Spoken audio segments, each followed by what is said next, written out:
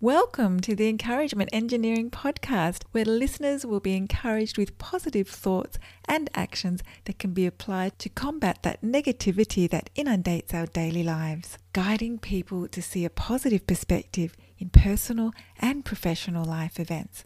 Now, here is your host, Bob Brum, the Encouragement Engineer. Welcome to the Encouragement Engineering Podcast. We help people to combat the negativity that inundates our daily lives with a positive perspective and positive action. Today's guest is Shelby Scarbrough. Our guest today has a core belief that fostering solid relationships is the key to working through every issue that humanity faces. She also believes that we all could use a little more joy in our lives, and who couldn't do that? Without civility, there is little hope of finding joy, and likewise, without joy, civility crumbles. So she embarked on a journey to bring a little bit of both back into the world. She began a mission to create her own purposeful practice of civility.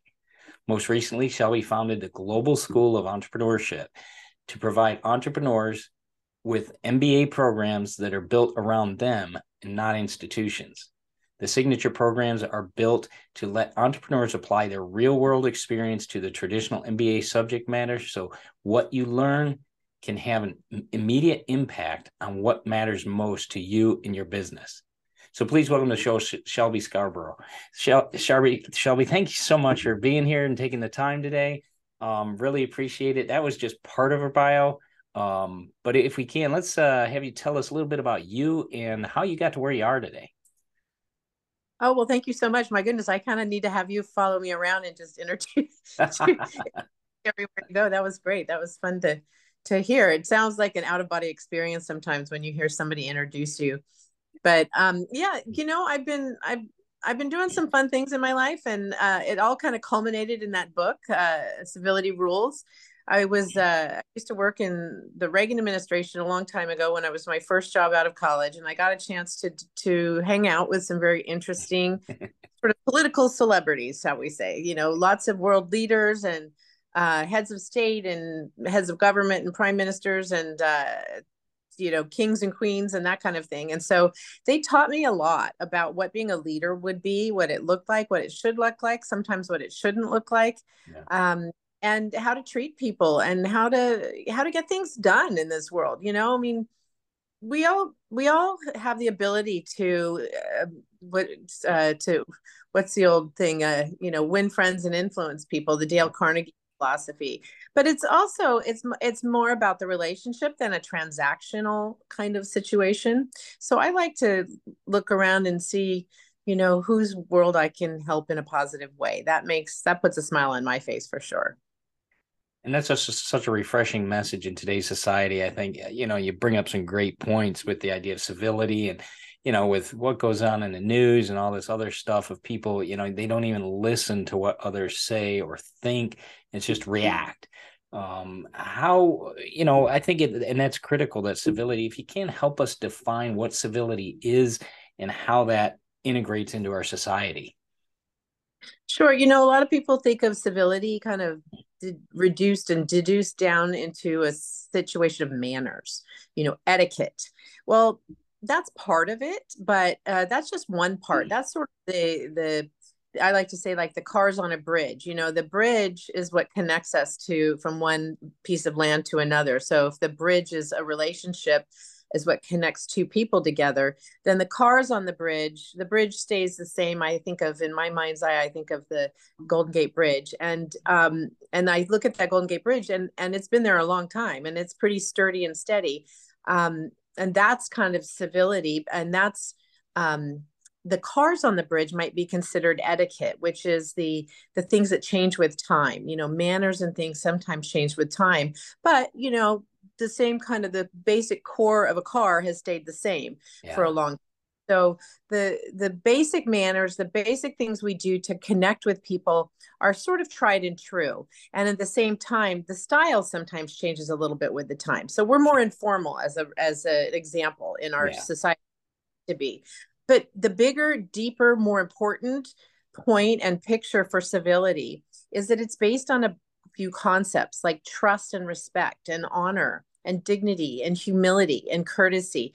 These are the things that that build relationships into strong foundations and help us work with one another in a situation when we get into difficult situations, like when we don't agree with each other. Yeah. Yeah. Those are the things we need to lean on, and then use the manners and the etiquette to help you as a tool to help us. But really, the integral part of everything and the humanity around it all has to do with those other 5 characteristics. And that's great, because those are things that, my parents were older. They were from that generation, like you had the opportunity to work with the Reagan staff, that generation, that World War II generation. They went through the Depression. They understood those things. There was a value about, things higher than yourself, bigger than yourself. And I think our society now seems to have forgotten that. Some have not. But great reminder for people. I really appreciate that, because it brings to mind when you mentioned the Golden Gate Bridge and how this all works. It's like when you sit down with people and talk with them, that relationship that you build, that face-to-face scenario, it really makes a difference. It's not just this thing online, although this helps because of distance and previous issues with COVID, whatever. But this is kind of a form of that, sitting down with somebody at a coffee table, if not, so the technology allows us to do similar things. I've been able to do this all over the world, and that's great. Saves me plane tickets and, time. I think that's a wonderful thing, is building that relationship that you tell people about. How is that, in affecting a positive change? What do you think that does for people? That relationship, does that help them build a stronger foundation to be better to people, better to themselves? Yeah, we talk about trust and respect, and a lot of times it's kind of couched in the sense of, well, don't you trust me, or I want to be shown respect. Right. And I like to put it out the other way: is, am I worthy of trust? Have I behaved in a way that's worthy of your trust? And do I show respect to you? And have I earned your respect? It's not about being given anything. Right. And I just believe these are maybe sound old fashioned, but they are common core values that really have transcended time for humanity. And we just are so far away from them. It's the me situation. It's how, what can I get out of something? The phrase, the with them, what's in it for me? Right. All of those things, which I get it. And we have limited time, we have limited energy, we have limited resources. And so when you're looking at things like a business decision or something like that, it tends to get pretty cut and dry. And people go, well, is this going to be good for my business? Is this going to be good for my time? Yes. Okay. It's fine to look at things that way, but really being in a giving situation and a giving mindset is what's going to transcend everything. So it doesn't mean we have to give ourselves away. It doesn't mean that we can't have reasonable boundaries around our time, space, energy, mindset, all of those kind of things around our heart, But if we close all that off and just keep it in our own little insular world, it's a pretty lonely place. Yeah, definitely. I mean, you mentioned a good one. I had to write that down, the boundaries, because so many times people think, well, when you give of your time, you give this, you get, you're giving yourself away. That's not what we're saying. You've got to have boundaries. It's okay to tell people no. I think people need to understand that as well. If it doesn't work for you, you can say that, and still enjoy that positive relationship. Right. I think that's a great reminder for people, because there's, so much more to a relationship than just, like you said, the transactional, whatever it may be, whether it's a conversation, a meeting, whatever it may be. There's more to it than that. And it's a great reminder for people. One of the other things that I was curious about, because there's some important things that like young entrepreneurs should know, because I know you coach them and so forth. What are some things, with the way society going at 900 miles an hour, everybody thinking they got to, like you said, one on top of the other. So you got to beat this person out, beat that person out, whatever. What are some things that young entrepreneurs need to understand, or that you can help them with in civility? Mm. You know, young entrepreneurs in general, it can be a lonely game. You know, you're out there by yourself, but in order to get someplace, to achieve something, I think we have to recognize that we need other people. So again, building that community and looking at it in terms of how can I bring some value? What do I do in my world that adds value? So if we're an entrepreneur, if we're a business owner, our product or service needs to bring value to the world, to our customer. The same thing as our own personal experiences. What can we do to bring value to somebody else's life? And we can look at that through a leadership lens, in the sense that if you're the boss, then how are you bringing value to your coworkers, to your employees, to your vendors, to your customers? And just having that perspective alone and answering those questions puts you in a giving mindset rather than a taking mindset. Just setting it up that way, just the paradigm of saying, what value do I bring? Does my business bring to this world, to my world, even if it's a small town or whatever it happens, it doesn't matter. That will set us up for success. And that's the first step in my mind. That's one of the very first steps. Being clear on what you do and why you do it, and having a sense of purpose around it, no matter what it is, and having pride in the best sense, in the sense of again, what do you bring to people? What is it that you're helping other people accomplish? Because essentially that's what business is. Yeah.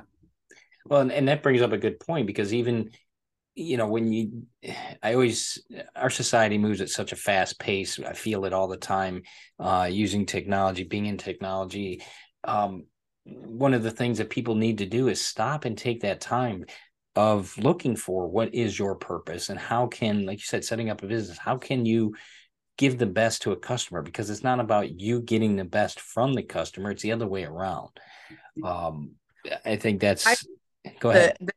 I love to use the thing that drives us all insane, which is the auto operators when you call into a company, and it just drives me crazy, because those are not meant to help us. That's meant for efficiency in the company. Yeah. But the end result is such a negative experience. Yeah. And so I just try to get past it by saying that, you know, there are things in life that we just have to deal with, and it's better to be happy about it than angry or frustrated about it. But boy, what a time and energy suck to get into one of those loops and keep 9 or 4 or 3 and having it disconnect you, you know? And so this is when we're trying to set up efficiencies and systems as entrepreneurs. I mean, we have to look at, does it really help the customer? Who is it really helping? You know, who's really efficient for? Well, and so many, I used to create those, so I fully understand. We never had ours go over 7 options, because that was, even 7 is too many.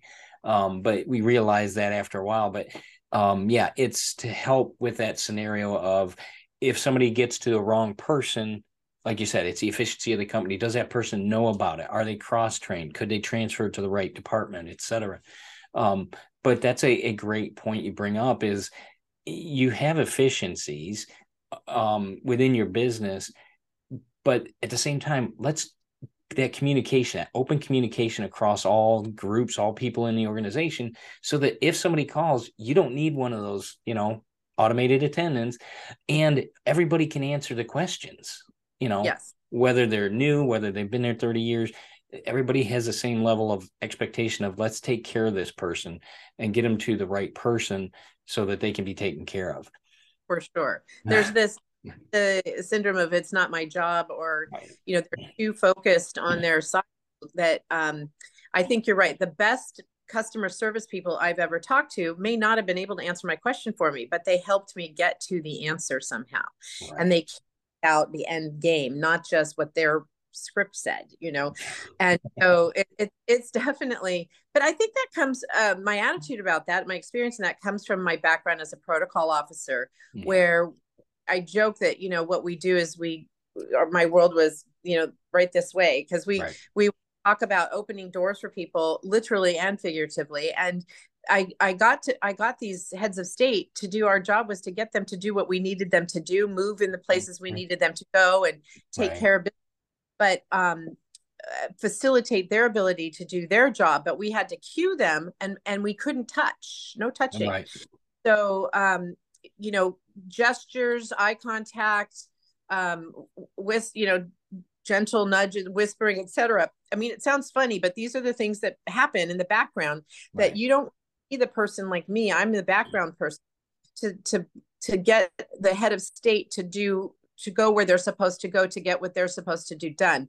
And we enable that for them. So that was our job, was enabler in the positive sense, not in the negative sense, not in the negative psychological sense. Yeah, no cattle prods.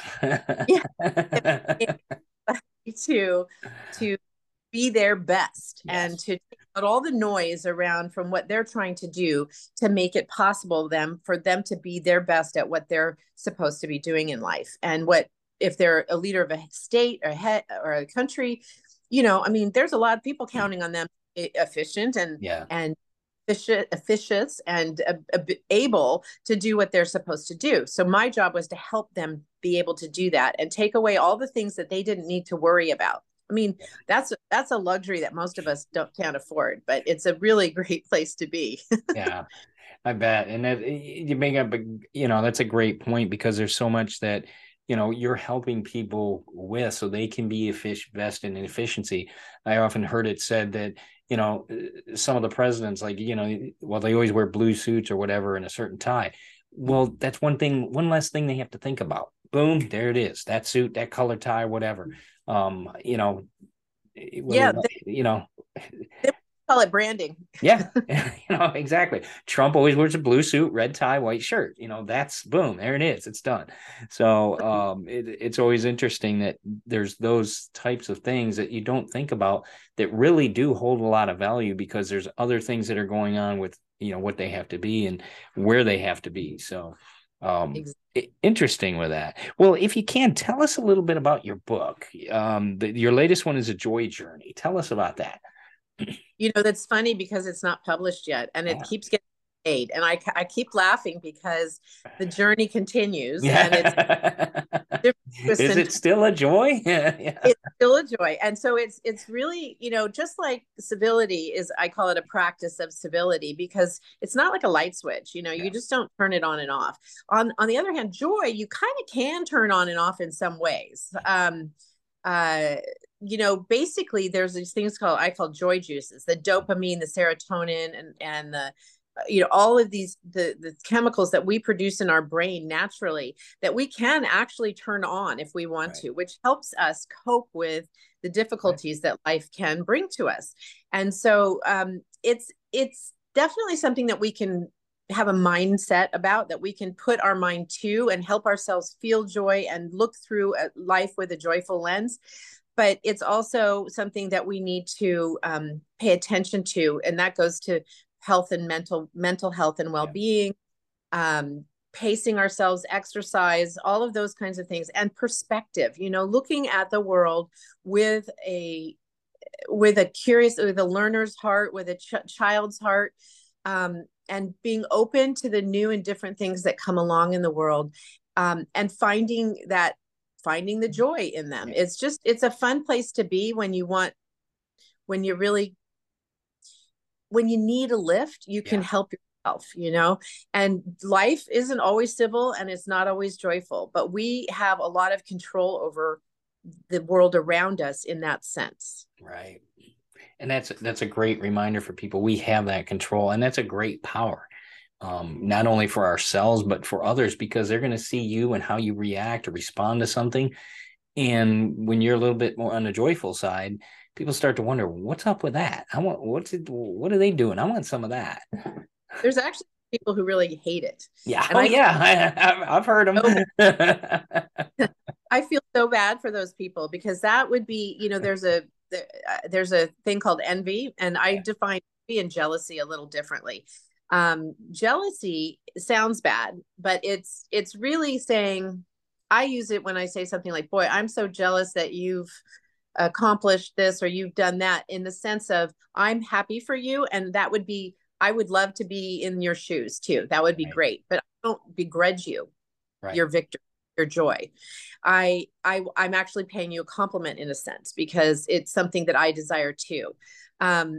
Envy is wanting to steal somebody's joy, wanting to to begrudge them something that they've achieved or that they have, whether they earned it or not, and it doesn't really matter. Envy is not the problem of the person that the envy is directed towards. It's the poison that the person who has envy carries with them, and it's destructive. It's deadly, and it doesn't just kill joy. It really takes the life out of a human being very quickly. And to me, that's one of the saddest things that can happen. Yeah, and that's, a good point, because we can share, it's always interesting to me when you ask somebody, hey, how are you doing? What do you hear? Oh, this hurts or that hurts, or the traffic, or they instantly go to the negative.